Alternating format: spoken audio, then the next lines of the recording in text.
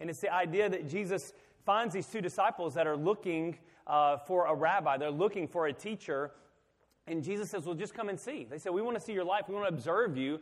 And he says, come check me out. Come experience what my life is all about. And in the end, they don't. Not only do they find a rabbi or a teacher, but they find a Messiah, somebody that could save them from their sins. And we felt like that was really important setup for this series because we need to be willing to experience Christ.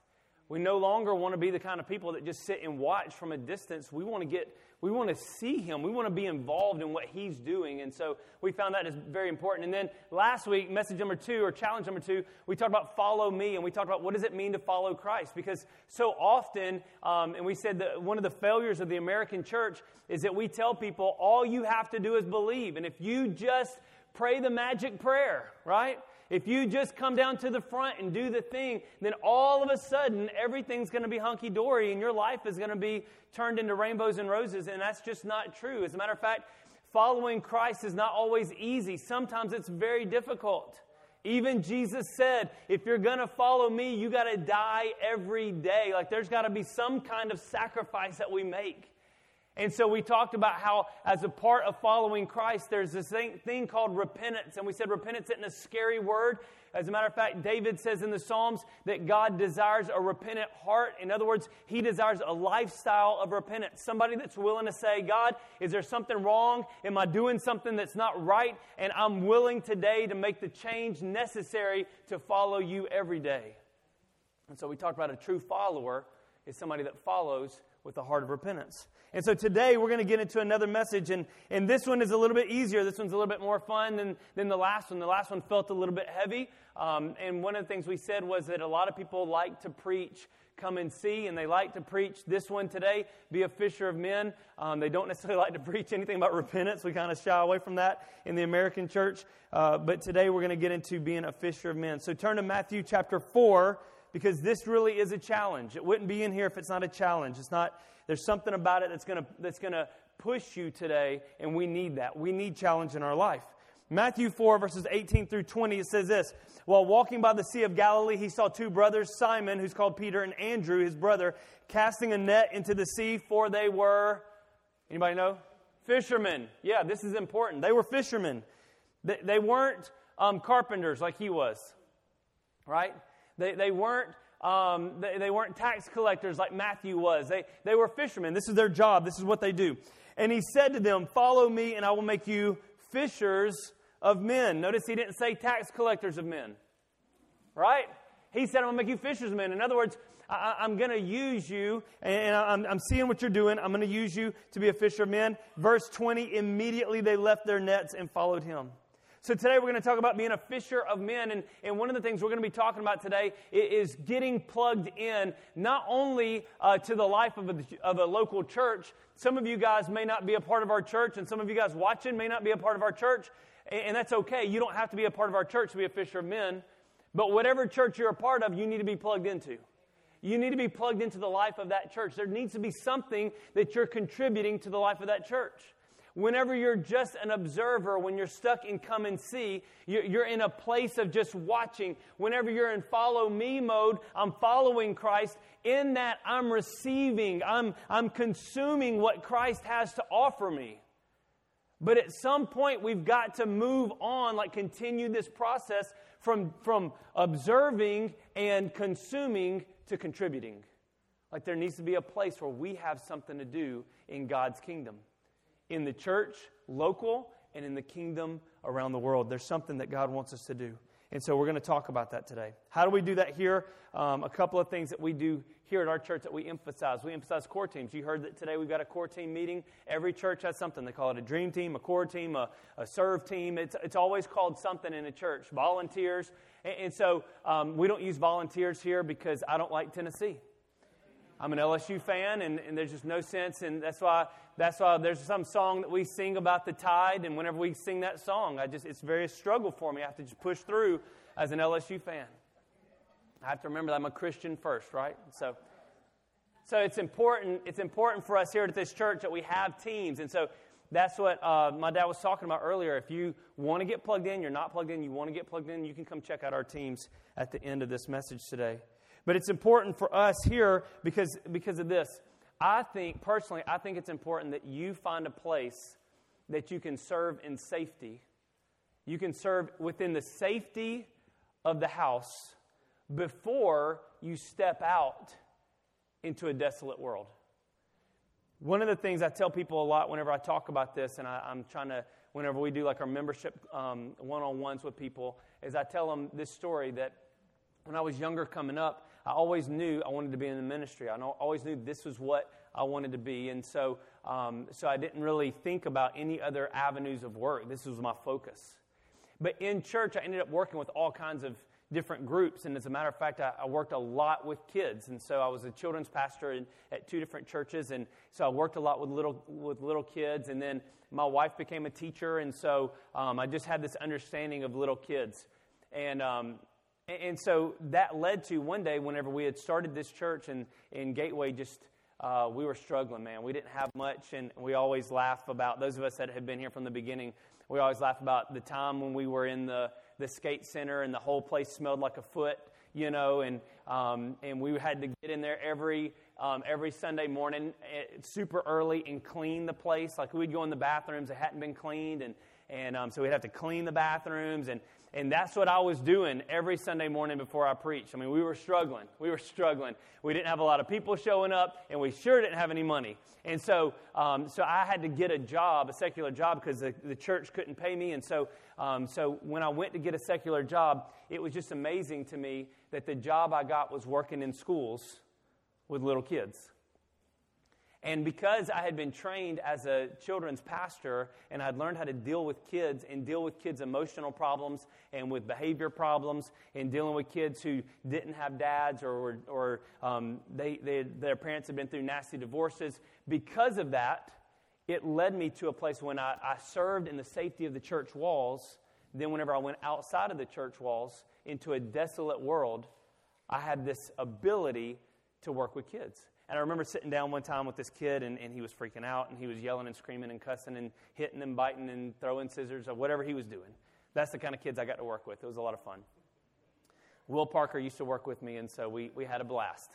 And so working with this kid one time, and somehow I was, in talking to the kid, he just calmed right down. And I was able to have a conversation with him. And this lady was in the room, and she saw it happen, and she goes, "Where did you learn that?" And I was like, God. I was like, I don't have any training on this. I worked in church, and I worked with kids, and God has shown me and helped me with some of these things. So we just feel like it's important that you serve within the safety of a church. That way not because you need to benefit the church. See, that's where I think sometimes pastors get it wrong, is we think we need you to serve to make our church look better so that my kingdom can grow. The church should allow you to serve within a place of safety so that when you go out, you've got something you can do. You've got a skill you can transfer outside. And the other thing is this, is we do talk about, I'm going to get into the word in a second. I just want to give you some background. We do talk a lot about rotations here, and we encourage people to rotate in and out. I talked to someone the other day from a large church in our area. Actually, I've talked to 2 people from 2 different large churches in our area. And one of the things both of the women told me is they said, "I don't remember the last time I was actually in church." I said, "Why not?" And they said, "Because I'm in the nursery every single Sunday morning." And I was like, "Oh, thank God." And they're like, "What?" And I was like, "It's not just my church that struggles with getting people in the nursery." It's like even the biggest churches in the state or the city still struggle getting people to serve. And so here's the thing I want you to remember. This is just a little side note. If you don't practice a rest-work balance, you rob other people of their rest-work balance. If all you ever do is rest and sit on a pew and you never serve in a church, then there's somebody out there that never gets a chance to rest, and they get burned out in church. If you're the one that says, "I got to do it all, and I've got to be there every week, and I've got to be, because the nursery can't run without me," then what you do is you rob somebody. If you never rest, you rob somebody of their ability to find their purpose and to do something. So it's important that you learn to rest-work balance. Okay, I'll get off of those little practical notes. Let's get back to the Word. So today what I want to do is I want to take Matthew 4, 18, 19, and 20, and we're going to look at some key words. We're going to break them down, and then we'll be done. So the first one I want you to look at, let's look at Matthew 4:19. And he said to them, you're going to hear me say this a lot, and he said to them, follow me. So point number one today is, first and foremost, we got to follow him. Before you ever serve somewhere, you got to follow him. If you don't know what it means to follow him, back up on Facebook and find our message on follow him. You've got to be a follower of Christ in order to serve. Does that mean I can't do good without following Christ? No, you can do good things. That's all fine and good. But listen, there's a reason why we follow Christ first. There's a reason why we have to follow Christ first. There's a couple of things that the Bible says that Jesus says, and it's this. You've got to be willing to believe in him, and then you've got to be willing to behave like him.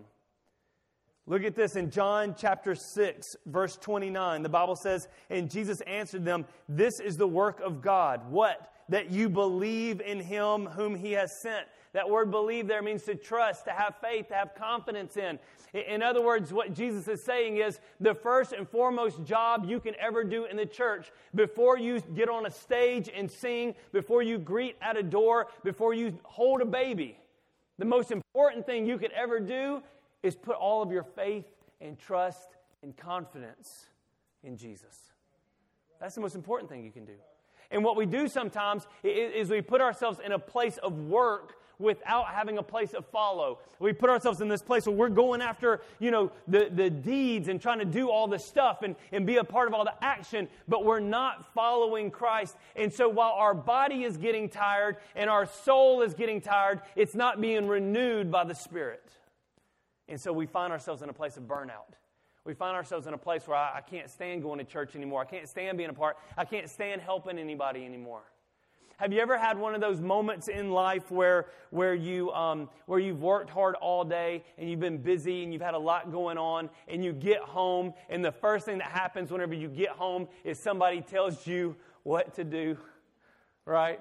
Like you walk in the door and the first thing that happens is your wife says, hey, you really need to fix that drawer, right? I fixed the drawer. We're not having a fight. We're good. You really need to fix that drawer. And that's like the last thing you want to hear. And you want to just rip the drawer out and throw it through the window. Right? That same attitude is what happens whenever we try to work on number 3 without first working on number 2. It becomes a part of our spirit that we just get so frustrated. And we begin to hate everything and everybody. So we got to believe in him. And then you got to behave like him. And you got to be brave to accept this challenge. Because here's what Jesus says in John 14:12. It says, I tell you the truth. In other words, I'm not lying about this. Jesus doesn't lie. Anyone. I just thought of something. So sometimes what is said in churches, there's a vein of belief that miracles and signs and wonders and the supernatural things of God are not for today. That they were just for the disciples. But I want you to notice something. Jesus says this is the truth. So everything that follows has to be real. Anyone who believes. Notice that he doesn't say if Peter would believe. He doesn't say if Andrew would believe, if John would believe. He doesn't say if the 12 would believe. He doesn't say if the 70 would believe. He doesn't say if the 120 would believe. He says that any one of us, me and you, there's nothing special about me. I'm just an ordinary guy. And Jesus says, if anyone believes in me, anyone who believes in me will do the same works I have done. And even greater works, because I'm going to be with the Father. So the first thing we have to do in order to be a fisher of men, in order to have some kind of purpose in the kingdom of God, is we've got to believe in him.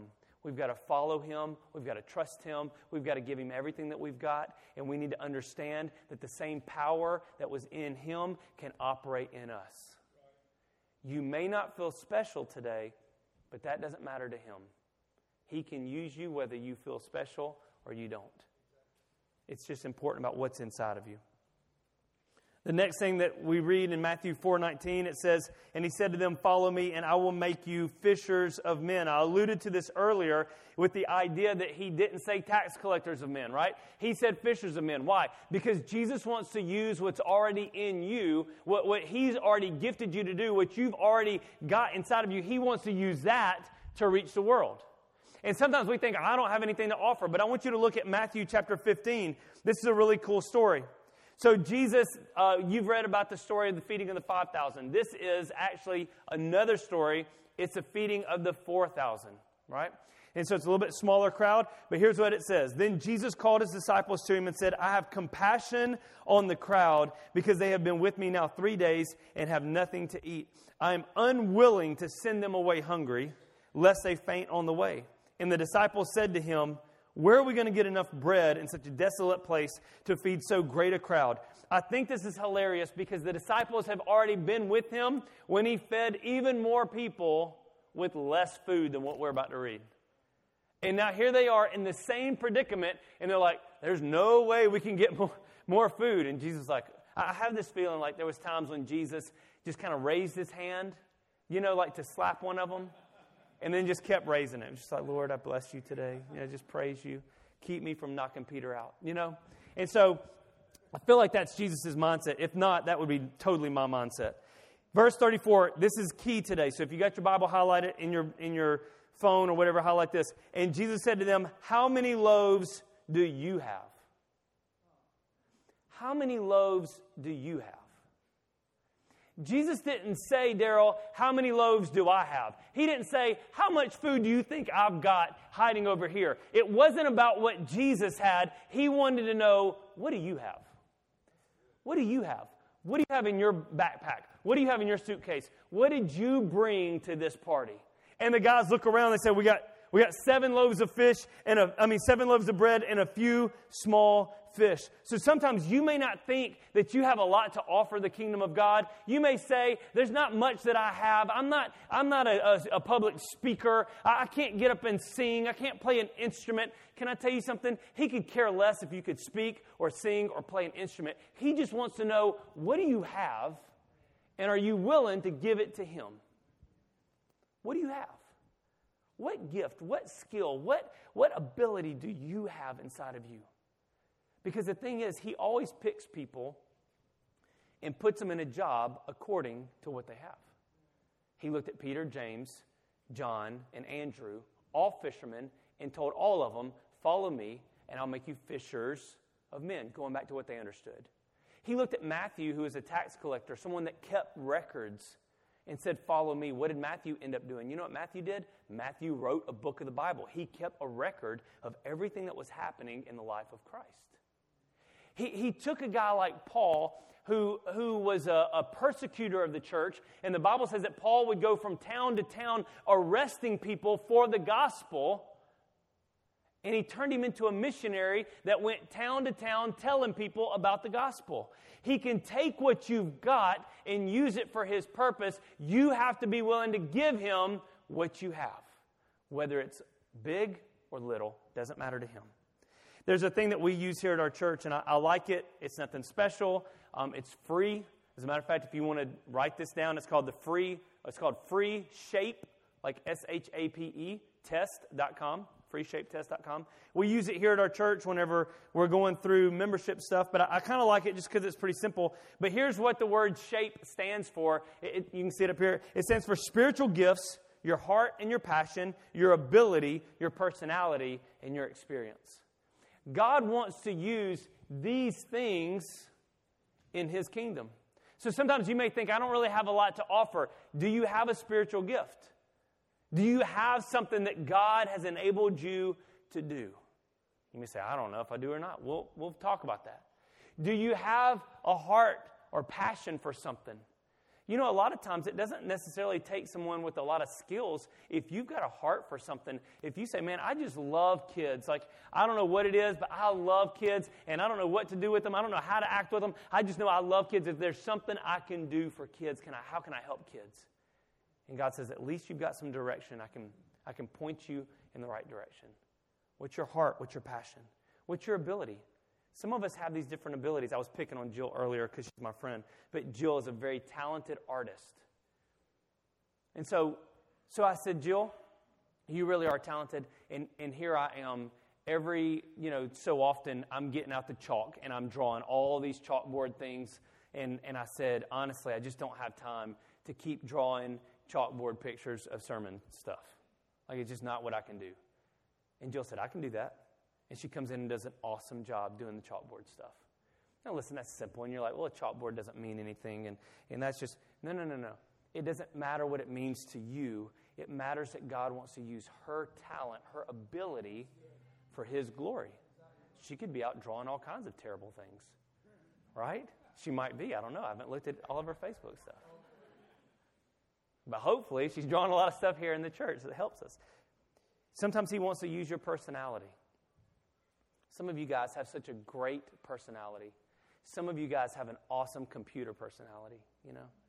If I can just put you behind that computer. I'm teasing. That was terrible. That was a bad joke. It was funny, but it was bad. And then He wants to use your experiences, right? He wants to use your experiences. One of the things I thought it was cool whenever I was, the story I told you about working at a school, one of the reasons I even got the call from the principal is because I had experience living in another country, so I knew how to speak Spanish because as a kid I lived in Central America, and the principal needed someone that could come in and help speak Spanish to kids and parents and help translate. So all of these things, these spiritual gifts that God had given me, these abilities God had given me, these experiences God had given me, they all ended up being used. Yeah, but they were used at a school. They were used at a school, but they saved the church a lot of money and helped us get back on our feet in a time whenever we were really struggling. So God used my experiences. So don't discredit what you have. Don't think because what I've got is small, it can't be used. God wants to use whatever it is that you're willing to offer Him. In Matthew chapter 4, verse 19, we'll go back to that one more time. The Bible says this, and He said to them, follow me, and I will make you fishers of men. The word I want you to focus on there is, I will make you. Notice it doesn't say, and you are fishers of men. It doesn't say, you will make yourself a fisher of men. Jesus Himself takes on the responsibility. If you're willing to give Him whatever little bit you have, He takes on the responsibility of making you into something special that He can use. The word make there means to produce, to construct, or to even create a path. That Jesus wants to create a path for you to become whatever it is that He's called you to do. Whatever skill or ability or experience or spiritual gift that you have, Jesus says, if you'll give me the little, then I will make you. I will take the responsibility of creating the path to get you where you need to be. The problem is sometimes we don't serve, we don't participate in the life of the kingdom because we're too insecure. We keep going back to that. I don't have much to offer. I only have a few small fish. But here's what the Bible says in Matthew 15. Let's just finish that story. Matthew 15, 36 and 37. He took the 7 loaves and fish, and having given thanks, He broke them and gave them back to the disciples, and the disciples gave them to the crowd, and they all ate and were satisfied, and they took up 7 baskets full of the broken pieces left over. Listen to this. Listen to the wording here. Jesus takes the little bit.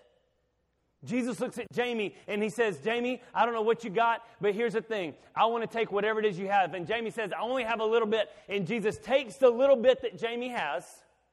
He blesses it, multiplies it, gives it back to Jamie. Notice Jesus didn't give anybody a piece of bread. Isn't that cool? I think it's cool. He doesn't give anybody bread. What does He do? He gives it back to the disciple and tells the disciple to hand it out. So you come to Christ and you say to God, one of the people I like to pick on a little bit, but Will Hudson is in the back. He's doing sound today.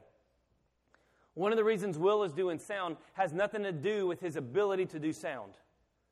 He may be great at it. I don't know. I can hear myself, so he's doing a good job right now.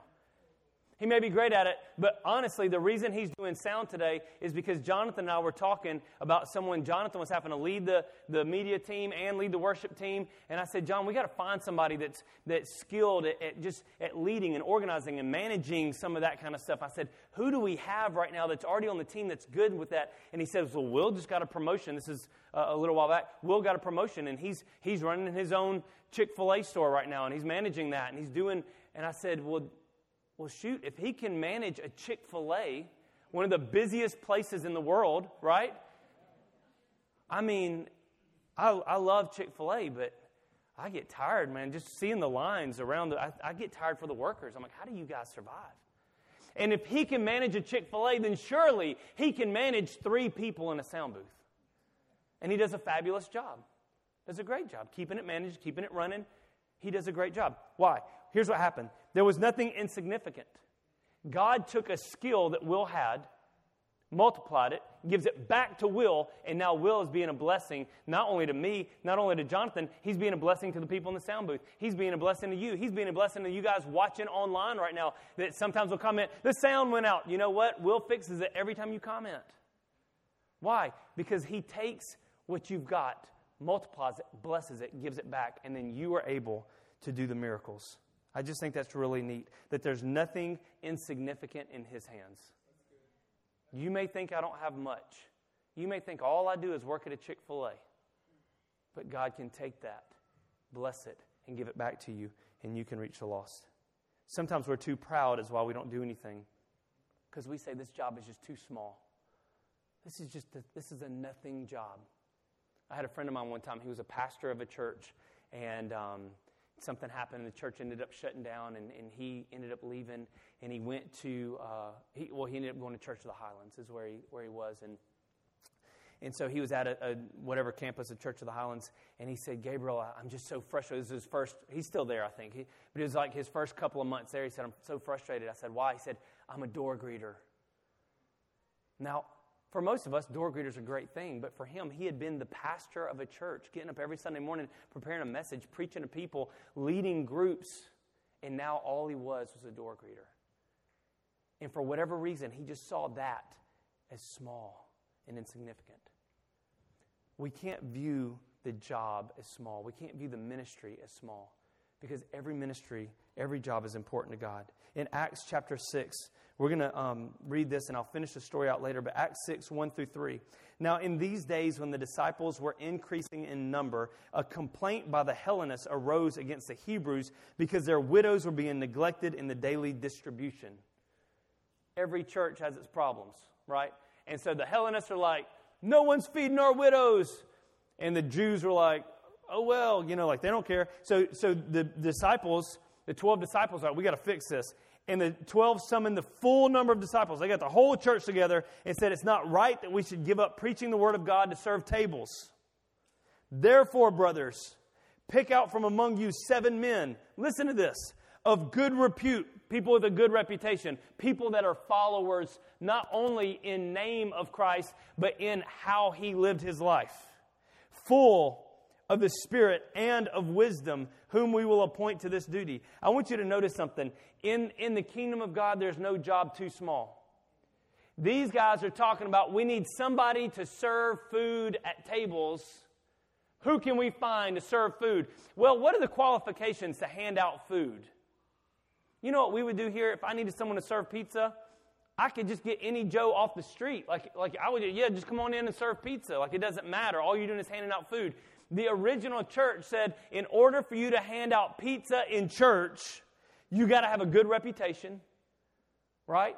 We got to check your Facebook, check your Insta. Let's make sure you're not doing something stupid. Well, you got to have a good reputation. You're following Christ. You got to be full of the Holy Spirit. Like this is intense stuff. And this is just to serve tables. And then he says, and you got to be full of wisdom. I don't even understand why you would need wisdom to hand out pizza. But these guys are saying you got to be full of wisdom. They only found 7 guys to do it. I guess they didn't have a lot of people that were good reputation. They're like, man, this guy, he's real smart, but he does some dumb stuff. So they found 7 people to do that. The point is this. The requirements were heavy for a very small job. That shows me that every job is important to God. It's important to God. Why would I need to be full of the Spirit to work at the door, to be a door greeter? I'll tell you why. There's a story. There's a church in Texas called Gateway Church. It's not related to us. Sometimes we do claim that they're one of our campuses, but they're not. Gateway Church, tens of thousands of people attend this church, and the pastor's name is Robert Morris. And Robert Morris tells this story, and I love this story. But he tells a story that he had a door greeter one time, and this lady came in, and she needed prayer because she was dying of cancer, and she wanted Robert to pray for her, but in a church of however many thousands of people, she couldn't make her way to Robert, and so she was leaving, and as she was leaving, the door greeter was like, hey, is there anything, or thank you for coming today, and is there anything I can do for you today? And she said, would you mind praying for me? And the door greeter was like, absolutely, I'll pray for you. And she told him the issue, and he began to pray over this lady, and she left. She came back later and wrote the church a letter and said that she had been diagnosed with cancer. I don't remember what stage it was, but it's very dangerous. Not a whole lot of time to live. After the guy prayed for her, she was miraculously healed. Why do I need to be full of the Spirit and wisdom and good reputation to be a door greeter? Because you never know who's going to walk in that door. You never know what that baby is going to grow up to become. I'll talk about this. Never mind, I'll share it later. I'm just saying there's no job too small. And the last one, sometimes we feel too busy. Like, I'm just too busy. I'm just too busy to do anything for God. I'm too busy to do anything for God. But when we finish that verse, Matthew 14, 19, and 20, it says this, and he said to them, follow me, and I will make you fishers of men. Look at the next word. Verse 20, immediately they left their nets and followed him. So the fourth point today is immediately. We've got to immediately follow God. We've got to immediately pursue His purpose for our life. It's not one of these things that we can just back up. It's not one of these things that we can hold on. It's not something that we tell God, God, I don't really have time for you right now. I got other stuff going on. Here's what the Bible says. It says immediately they left their nets to follow Him. Immediately, they dropped what they were doing. They said, you know what, Jesus, we're really busy right now. We're trying to do some stuff right now, but we're going to leave everything we're doing, all of our busyness to the side, and we're going to follow you. We're going to give you everything that we've got. You've got a purpose and a destiny for us, and we want to pursue that. In order for me to immediately follow anybody demands trust. My kids are in this weird place right now where 2 of them are teenagers and 1 of them is not, but he's getting close. And now they want to buy stuff all the time. And it's always stuff that they can afford. Like they have the money, but they don't have the Amazon account, right? So I have to pay for it, then they have to pay me back. And we're in this weird place right now where my son or my daughter will come up to me and they'll be like, Dad, will you buy this for me? I need this. Will you buy this for me? And it's always something silly or nothing, like, it's not like, I got to have this for school. It's like, I got to have this for my Xbox. And I never immediately buy it. I'm probably a bad dad. But I'm always like, yeah, maybe later. And they'll come back to me like a day later. Dad, will you buy this for me? I'm like, we'll see. And I always just put it off. You know why I always put it off? Because I don't trust that they're being smart with their money.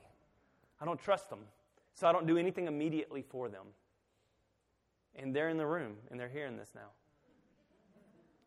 And what we do with God, when God keeps asking us to follow Him, and God says, I'll make you fishers of men, and God says, I've got great things for you to do. I've got some small things for you to do, but I'm going to bless the small things. I'm going to multiply the little things that you have. You may only have one skill, but I'm going to multiply that skill. You may not feel like you're the best or the smartest, but I'm going to multiply whatever it is that you give me. And I'm going to use you to reach men. I'm going to use you to reach the lost. I'm going to use you to change lives. And God says that to us, and we look at God, and we say, not right now.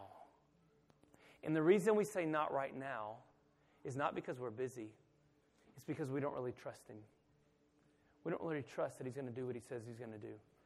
But can I tell you something? We sang a song earlier, and I reached over and I grabbed Perry's hand because I just thought He has always been faithful. That song we sang at the beginning or in the middle today about Him being faithful. All my life, You have been faithful. All of my life, He has been faithful to me. He has been faithful to my wife. And we have served, and we have served, and we have served. And there have been times when we've put our own plans on hold. There have been times when we've had to leave the nets behind in order to do what God's called us to do. Do you think I enjoyed cleaning toilets before I preached on a Sunday morning? Absolutely not. I didn't like waking up as early as I had to wake up to come in and set up all the chairs when everybody else left us and we didn't have hardly anybody here. I didn't like doing any of that stuff. But in the moment, that's what God needed me to do. And I was willing to leave every net behind to do what God wanted. Why? Because He's desperate. He's desperate. Matthew 9:36-38. When he saw the crowds, he had compassion for them. The word compassion means it's the same thing as passion, only it's more intense. It's passion that comes from deep inside. It's emotional. It's moving. Whenever Jesus looked at the crowds, when you hear the word compassion, this is a very emotional. So he looks at the crowds and he becomes overwhelmed with emotion for the crowds. And he says, because they were harassed and helpless like sheep without a shepherd. And he says to the disciples, the harvest is plentiful, but the laborers are few. Therefore, pray earnestly to the Lord of the harvest to send out laborers into his harvest. The word send there means, I used to read that and I would be confused because I thought, why is God holding back the laborers? Why is God holding back the workers? Why do I have to pray to God to send them out? He should, if he's that compassionate about the lost people, he should send them out on his own. And then I studied the word send. And the word send does mean to like release someone to go do something. It also means to throw someone out. In other words, there's a lot of people sitting on a lot of pews, sitting in a lot of padded chairs today, doing absolutely nothing for the kingdom of God. So what am I supposed to pray? I'm supposed to pray, God, throw them out of their comfort zone. Throw them out of their chairs. Throw them out of their church. Throw them out into the world. Throw them out somewhere where they can do something good for you. Throw them out somewhere where they can be a fisher of men. Throw them out somewhere where they can love somebody and show them your compassion and your love. That's the prayer that he wants us to pray. Remember I told you the story about the 7 guys serving tables. I want to show you the end of that story. So in Acts chapter 6, verse 7, so this is the end of that story. Acts chapter 6, verse 7. Go ahead and put that on the screen now, if it's up there. The Bible says this, and the word of God continued to increase, and the number of disciples multiplied greatly in Jerusalem, and a great many of the priests became obedient to the faith. What happens when people are willing to serve, even if it's just serving tables? Here's what happens. The word of God increases. The number of disciples is multiplied greatly. And even staunch religious people become obedient to the faith. I don't want a big church. Like that can't be our goal, is to see how many seats we can fill. The goal should be, how many people can we get into heaven? Like, can we increase the number of disciples? Not the number of people that raise their hand and pray the prayer. I want to see the number of disciples increase. People that are walking through the challenges. People that are going from just experiencing to following and repenting and living their life for Christ, to people that are being used in the kingdom of God. Like that's the kind of goal we've got to have as Christians, is God, how can we expand your kingdom on this earth? But the problem is we don't have sometimes enough people serving tables. There are churches out there where everybody wants to be the preacher and nobody wants to hand out the pizza. We got to be willing to do whatever God wants us to do. I'm going to end with this little story, and then I'm going to shut up, I promise. So this week, Jonathan and I were sitting in the office over here, and our window looks out onto the parking lot. And all of a sudden, Jonathan says, "There's a dog in the parking lot." And I was like, let's go look at it, because I have very little attention span.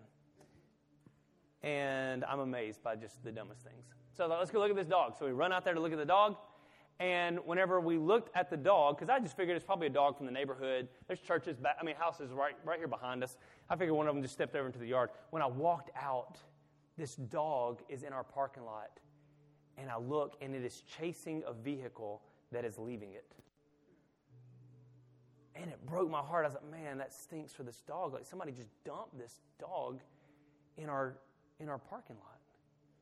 So we got the dog to come over to us, and she was super thirsty and just drank every bit of water we gave her, and filthy and covered with fleas. And she had a collar, actually 2 collars on. I don't know why 2 collars, but 2 collars, and they're just nasty, dirty. And And so we take this dog, and I just was like, I don't know what to do with this dog. And so I said, I'll take it home, I guess, and throw it in the backyard and see if somebody lost their dog. Like, I don't know, but obviously these people just dumped it. And so I take this little dog, or this dog, home, and I put it in the backyard, and we start feeding it. And I mean, every time we'd give it food, it would just gobble up all the food.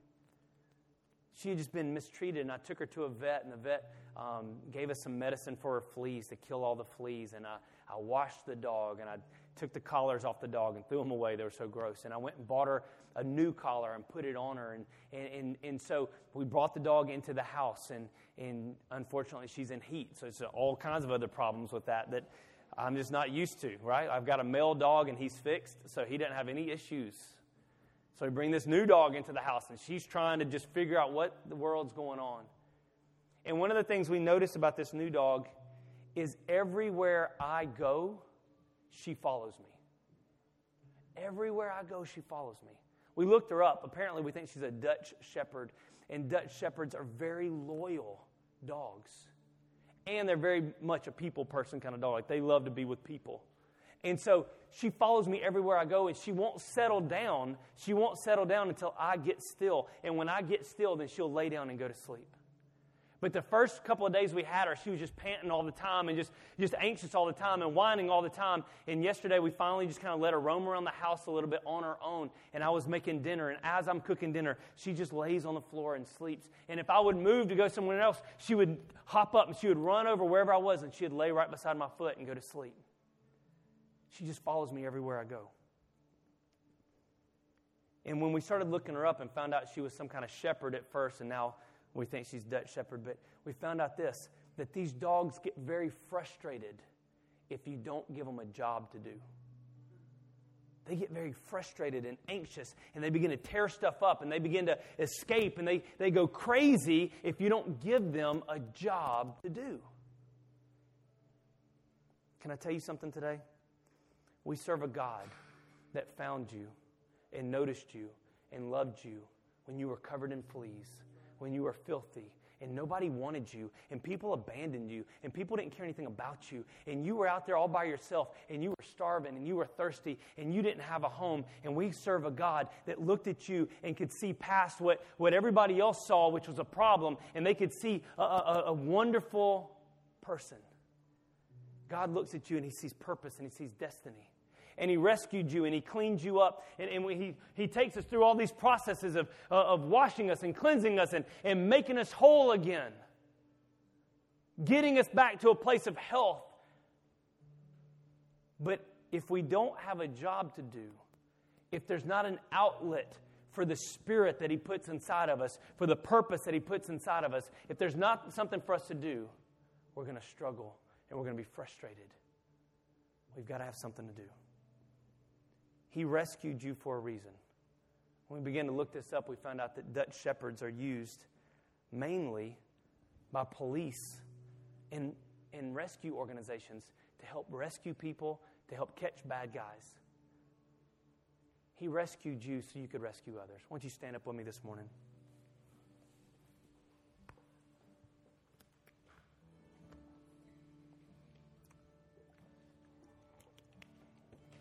I don't know what your purpose is today.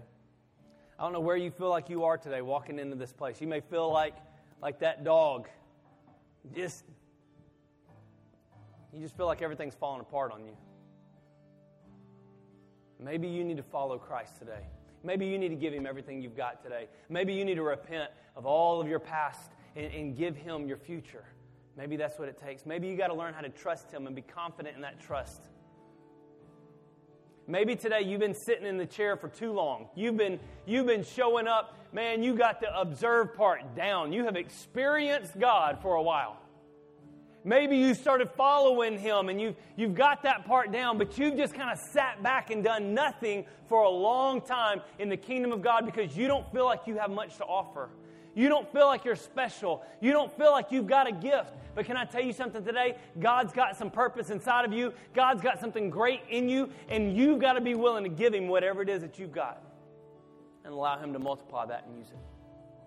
I want you to close your eyes with me this morning. I want you to search your own hearts today. Where are you standing today? Where are you living today? What is it that God's speaking to you today? Holy Spirit, we invite you into this room today, and we just ask you to speak to our hearts, because we may not know you today. God, maybe we've been to church, and maybe we grew up in church, and maybe we prayed a prayer when we were 12 years old, but we haven't lived the life. We're not fully devoted to you. We're not like that dog following me around everywhere I go. We don't follow you. We're just in the same room as you. And God, today we need to give our hearts to you. Maybe that's where you're standing today. Maybe that's what the Spirit is saying to you today, is that you need to give Him your life. You need to follow Him. You need to repent and change and don't stay the same. Maybe today you're saying, I'm frustrated because I've been in church and I've been serving God, but I just don't have a place. I don't have a purpose. I don't have a job, for lack of a better word. Maybe the reason is you just allowed yourself to get too busy with life. And you need to leave the nets behind. There's some things you need to drop in order to give Him the time that He needs to reach the lost. The harvest is plentiful. There are people dying and going to hell all around us. And they need somebody to tell them about Jesus. They need somebody to greet them at a door. They need somebody to hold their baby for an hour and a half so that they can listen to the Word of God. So my prayer is for two people today. If you need to give God your life, if you need to serve Jesus Christ, if you need to follow Him, if you need to repent of your sins, this prayer is for you today. I pray for you right now that you would give everything to Him. And I want you to pray on your own right now. You pray your own prayer. You don't have to depend on me. I'm not your master. I'm not your God. Only He is. So you pray to God. You talk to God. And you tell Him that you repent. You tell Him that you want to give your life to Him. You want to devote everything you've got to Him. And it may not always be easy. The path is sometimes, it's narrow and it's windy. But you know what? It's totally worth it in the end as we begin to give up everything that we've got and give everything to God and allow Him to change us. So God, today we repent of our sins and we ask you to forgive us of our sins. And today we choose to have you not only as our Messiah that frees us from our sins, but as our Lord that we can follow and submit to.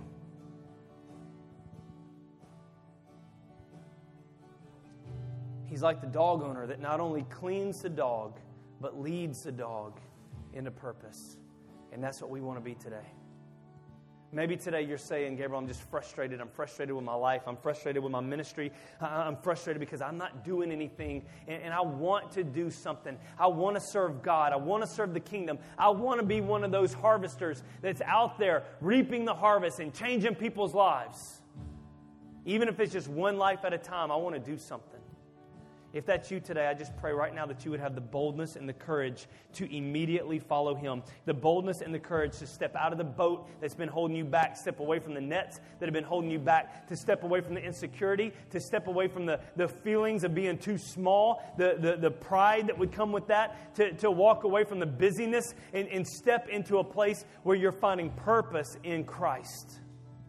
Because God wants to use you. He wants to use you at your church. He wants to use you at this church, whatever church you attend. He wants to use you at your job. He wants to use you at your grocery store. He wants to use you at your gym. He wants to use you at your school. He wants to use you in your neighborhood. God wants to use you, but we've got to be willing to immediately drop the nets and pursue the purpose that He has for us. God, I love you and I thank you. And I just ask today that you would throw us all out of our comfort zone, throw us all out of our pride, throw us all out of our insecurity, throw us all out of the nets that keep us busy, and God, throw us into a place of purpose and destiny.